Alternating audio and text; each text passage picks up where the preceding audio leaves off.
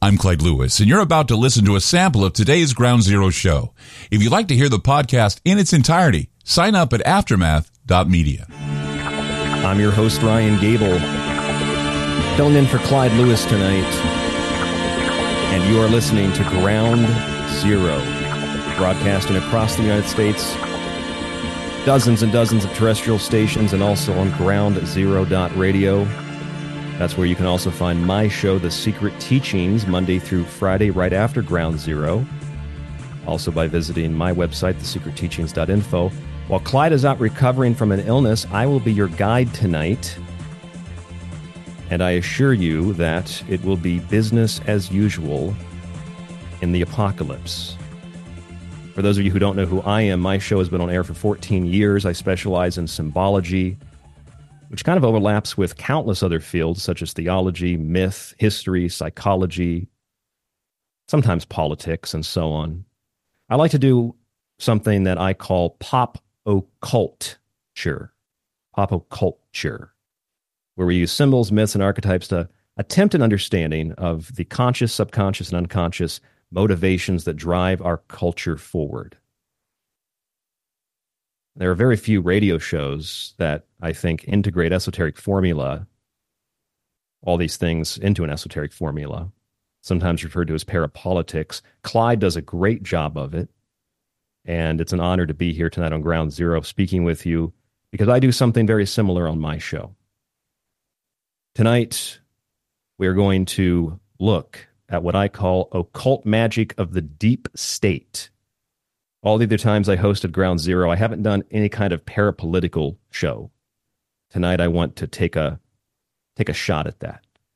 Occult magic of the deep state, to me, is the practice of state-sponsored witchcraft and black magic involving psychology, archetypes, myths, theology, charms, talismans, incantations, libations, and the like to shape public opinion and move society forward, all being orchestrated, or so it seems, from behind the scenes by the Edward Bernays', that propaganda book he wrote in the late 20s, what he called the secret government. Or what Madame Blavatsky, the mystic, said were kind of like the secret chiefs that operate from behind the scenes and push human civilization forward. I'd say probably the most obvious form of occult magic, and let's go ahead and define what that is real quick. It's the hidden meaning of symbols and their influences on the psyche, whether those influences are intended or otherwise. And I think one of the most obvious examples of this is this real common thing that we see across the United States today, or at least that's where the cameras are turned. Well, we see neo-Nazis marching in U.S. cities. We saw that happen in Florida last year, with a bunch of tattooed protesters calling themselves Nazis, claiming that they were supporters of President Biden. Over the weekend, just this weekend, hope you all had a good weekend.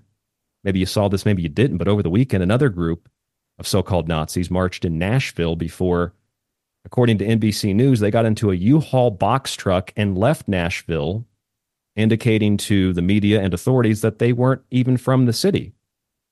It was like they were on tour. The neo-Nazi tour, going from city to city. They basically dressed like anarcho-communists, red and black, and they just happened to have swastikas.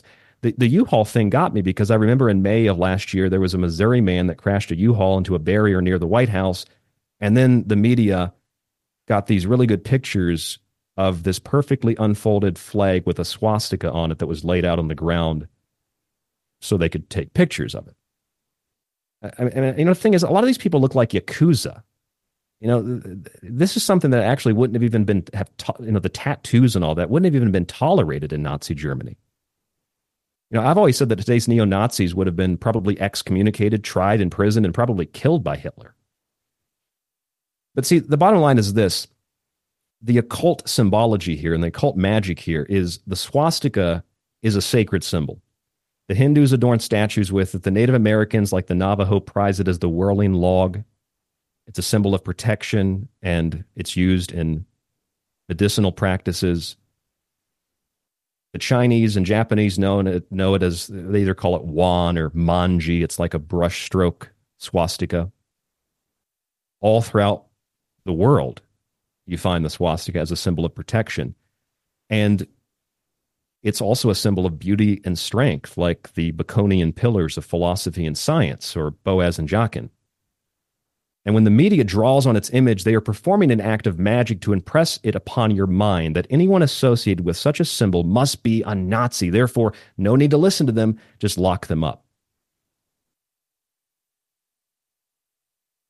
The Nazis, of course, took that symbol as their state emblem, and they took it from other sources, but we're not allowed to call back to its archaic origins. And that lies, I think that therein lies the issue of occult magic of the deep state. It perverts the sacred in ways we don't consider or realize.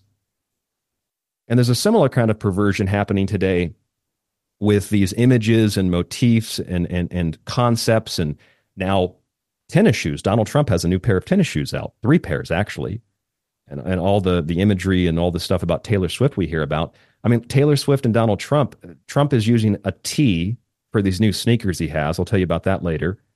It's for Trump, right? Yeah, sure, but it's also the Tau cross or the Latin cross. And then you got Taylor Swift. I mean, she's T. She uses that in her music where she actually mocks the crucifixion of Christ in one of her videos. To Christians, it's a source of salvation. To the Egyptians, it's life bestowing. Quetzalcoatl, Central America, was also crucified on a cross like Indra. The Celts see it as the solar cross of the seasons, and as that cross turns, it actually becomes the swastika. It's a merging of active and passive forces. So when Taylor Swift uses the T or Donald Trump uses the T, well, we're talking about a very powerful symbol here. I mean, in effect, whether you like Taylor or Trump, it doesn't really matter. They're like modern gods and goddesses, and Taylor's influence on society has been weaponized, and Trump's influence in his image have been reformed into a type of Emmanuel Goldstein character to kind of weed out resistance. At least that's how I see it. And this is all a form of statecraft magic. And now with these references to Donald Trump being Jesus that we've heard over and over from John Voight or from the God Made Trump ad. God is good. God is also Trump, apparently. We're going to talk about that and many other things tonight on Occult Magic of the Deep State. If you'd like to call into the show, the number is 503-225-0860. I'm Ryan Gable, filling in for Clyde Lewis, and we'll be back. You just listened to a segment of Ground Zero. If you'd like to hear previous shows along with having access to our online library and social media platform, sign up now at aftermath.media. It's only $10 a month, and there's also yearly specials to fit your budget. Again, go to aftermath.media. I'm Clyde Lewis, and thank you for supporting Ground Zero.